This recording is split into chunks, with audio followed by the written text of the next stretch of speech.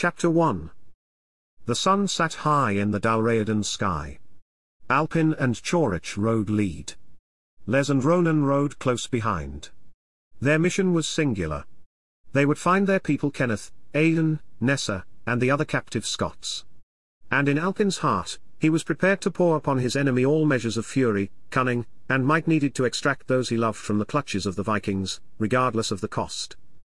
As they rode, few words were spoken.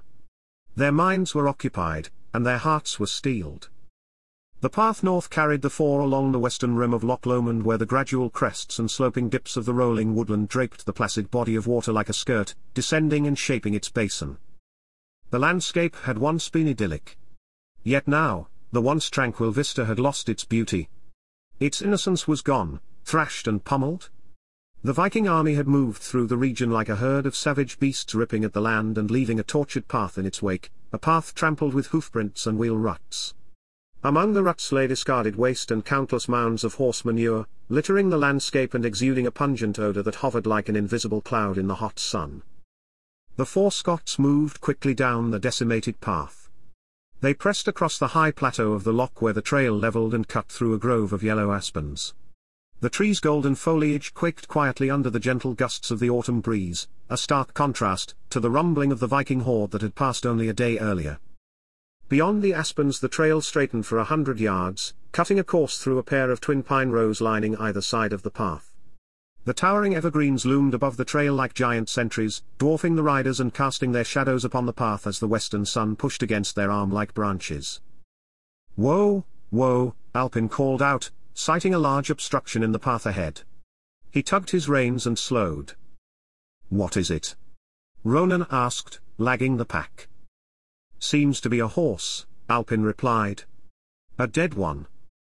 The four paced forward and found themselves amid a choking, putrid odour wafting from a decomposing horse carcass. The arrow in its shoulder must have brought it down, Alpin noted as he dismounted. Slowly, he circled the swollen corpse and stooped beside it.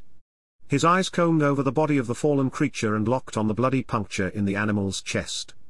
"Judging by this wound, I'd say someone put it out of its misery." "Then where's the rider?" Chorich asked. "No saddle, no reins, seems odd," Alpin said. "Maybe the rider took 'em. Or maybe someone else did.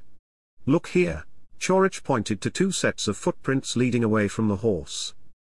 Alpin stood and studied the trees. "Split up," he said. "Look for signs of struggle or signs of Kenneth. This may have been his horse. If it was, he may be near."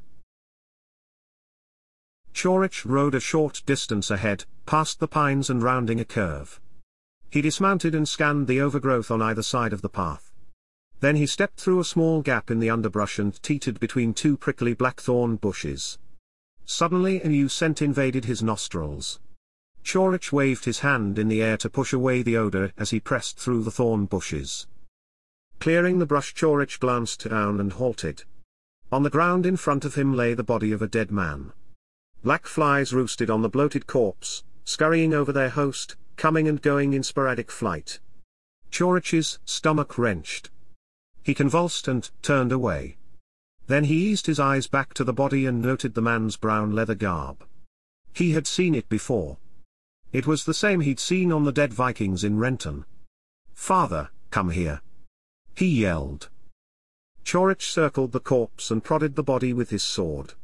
He pushed the tip of his metal blade against the man's distended belly, and an irritated fly emerged from the man's mouth and departed in flight. Chorich grimaced, then startled as Alpin appeared through the brush. "Good Lord!" Alpin exclaimed, gasping at the stench and gaping at the corpse. His eyes drew narrow. "What's a dead Viking doing here?" Before Chorich could offer a response, Les and Ronan materialized through the bushes, bumping Chorich in the back and sending him stumbling over the body. Ronan's eyes widened. "Dang! Quite a shot," he said as he caught sight of the arrow protruding from the man's neck. Les stooped beside the dead Viking. He carefully examined the arrow's shaft and fletching. "Crossbow. Looks Dalriadan." Chorich crouched beside him, and extracted the arrow. He peered up at his father. "It's a Dalriadan arrow, but nothing Kenneth would possess, nor anything I've seen in Renton. Somebody wanted the man dead, Alpin said. Keep looking, we may find more clues. The four divided and continued the hunt. Chorich finished searching the brush and stepped back to the path. Find anything? He called to Ronan. Nothing, Ronan replied. How about you? Nothing. Chorich, Ronan, come here, Les shouted, standing 40 yards away at the edge of a large field. He waved his arms and motioned for the two to hurry. Your father found something. Alpin remained occupied in the middle of the large field, an expanse that stretched across a rolling terrain and found its boundary at the western bank of Loch Lomond. The field was empty and uninhabited, save its knee-high grass and a single ancient oak. Father, what is it? Chorich asked as the three approached. Appears to be someone's home, or what is left of it. Seems Renton wasn't the only place the Vikings struck. Alpin crouched and lifted a piece of blackened wood from the abandoned ash pile. He inspected the wood and then gazed forward toward the loch. I suspect the arrow in the dead Viking came from the people who lived here. Wonder where they are now. Chorich said. Ronan kicked a charred piece of wood. They could be far gone. Or dead, Chorich muttered. He knelt and ran his hand through the charred remains of the small home. Father, there is nothing here. We should move on. Kenneth may be ahead, Aidan and Nessa, too. Agreed, Alpin replied. Our time is short. We should go? The four departed the ash heap and returned to the path. They mounted their horses and headed northwest, never noticing the spying eyes watching from the distance. The late afternoon sun shined its rays down upon the four Scots. Chorich lifted his hand to his brow to shadow his eyes, and he peered into the distance. He wondered if the sun's light was playing tricks on him. Do you see that? He shouted to the others. Alpin squinted. It's a cart, with some sort of cage. He kicked his heels into the ribs of his horse and spurred the animal past Chorich. A wooden cart sat deserted in the middle of the path. Its frame stood tilted on 3 wheels, and the cage mounted to its frame held no prisoners. The four Scots approached and dismounted beside the abandoned cart. An army must have been here, Chorich said, staring at the prints surrounding the cart. He lifted his head and pointed to the empty prison-like cage. Looks like they unloaded and left the cart. Aidan and Nessa could have been inside. The wheel was snapped clean, Ronan said, standing beside a tree at the path's edge, furtively inspecting the stray wheel with his fingers. Father, they can't be far. They may have been a couple of days ahead, but if they're on foot now, they'll be moving slower. We don't know for sure. They may have more carts. We don't know how they're moving, only that they have one less cart, Alpin muttered. Chorich surveyed the ground and examined the footprints at the rear of the cart. Then he stepped to the front, continuing to scan the muddy path, and working to decipher the disarrayed prints of horse and man. Here, more footprints leading away, people walking. He moved alongside the path, tracking the steps. Here, there's more. 2 rows of prints, side by side. They're walking, father. We can catch them. Chorich hurried to his horse and pulled himself up. He shook the reins and turned his horse west. In moments, Chorich's steed was galloping, kicking splatters of mud on the others as he rode away. Hurry, let's go. He yelled back. Ronan and Les mounted their horses and flew after him. Alpin lingered as the 3 departed. He ambled to the cart and tied a small black leather strap to a post on the empty cage. He gazed south toward Renton. Luag, come quickly, he whispered. Then he mounted his horse and followed his son. The Scots arriving in Renton took camp outside the village.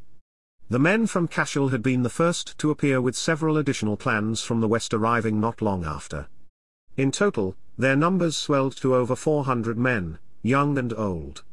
Clan by clan the groups arrived, each finding themselves in a state of disbelief when first glimpsing Renton's destruction.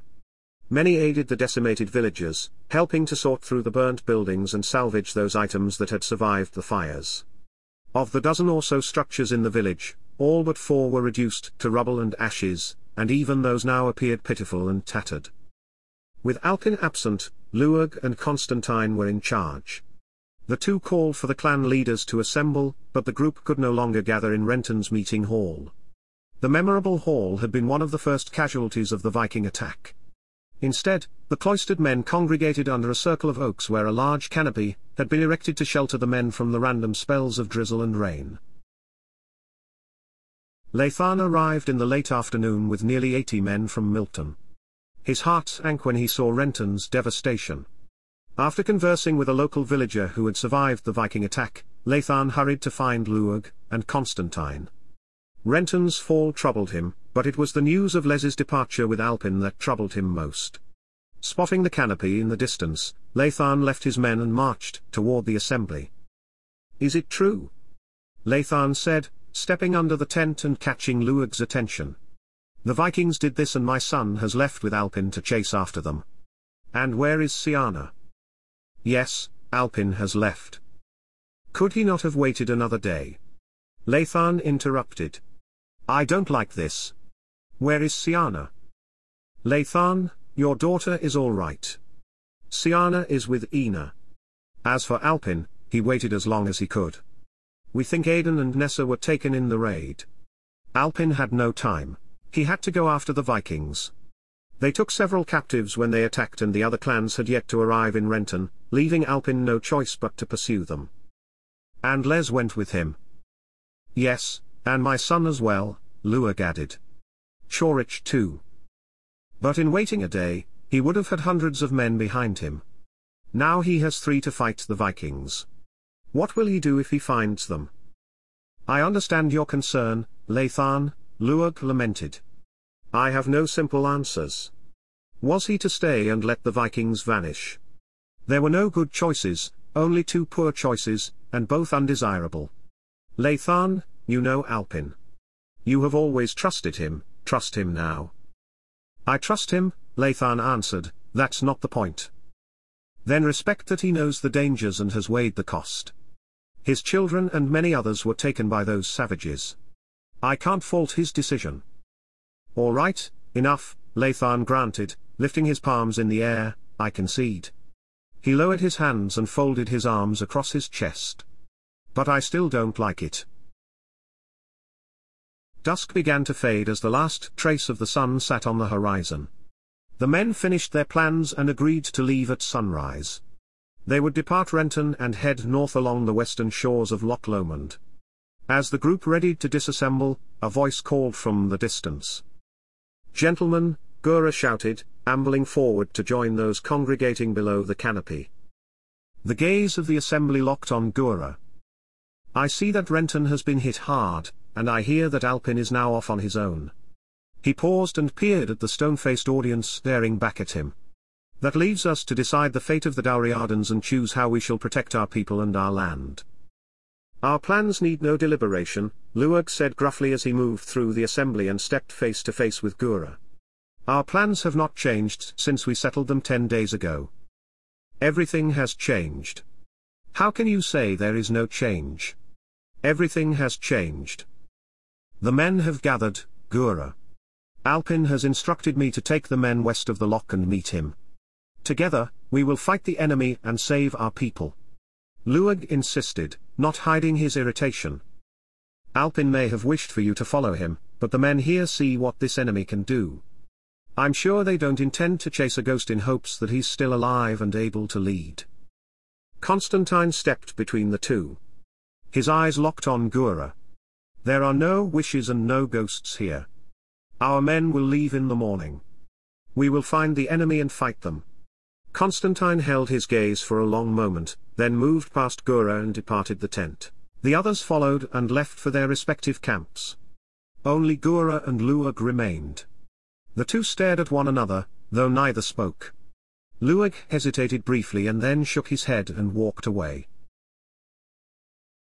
As the meeting under the canopy ended, another meeting began not too far away. "I need to speak with you," Cirque said, stepping from the shadows. He nervously glanced over his shoulder, ensuring the two were alone. "It's about Angus."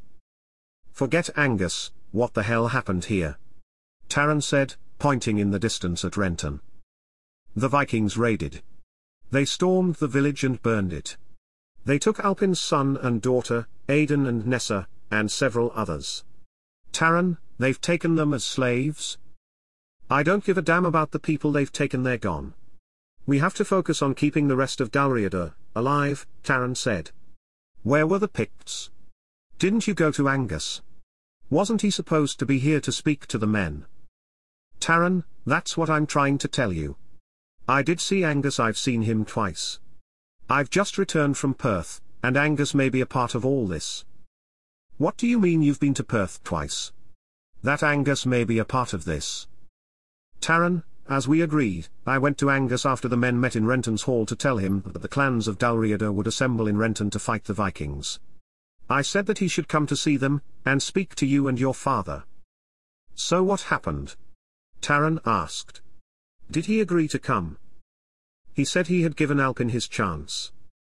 Damn it, Alpin will be the end of us, Taran groused. But, Taran, that's not all. Only a few days after I told Angus of our plans, the Vikings attacked Renton. That's why I returned to Perth.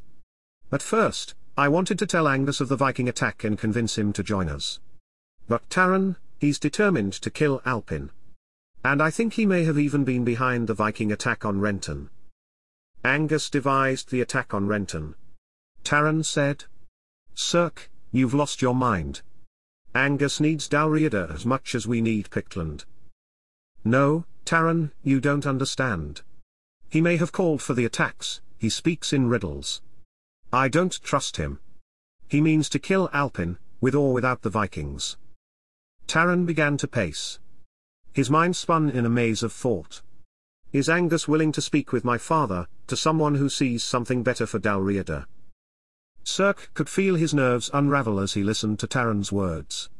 Taran, don't you hear what I'm saying? I don't know that we can trust Angus. I fear. I don't care what you know or don't know. Much less do I care of your senseless fears. You brought this attack on us, and your fears will be better spent looking for a way out. Taran exclaimed, then he lowered his face close to Cirque's. You'll start by paying Angus another visit. Cirque's heart sank. Taran, don't send me back. I can't go back. You will go back and you will tell Angus to meet with me and my father. Taran locked eyes with Cirque. I'm certain Luag and the others would be quite interested to hear that you've befriended the Pict, he muttered in a calm, callous whisper. But what if Alpin returns? Forget Alpin. There is no more Alpin.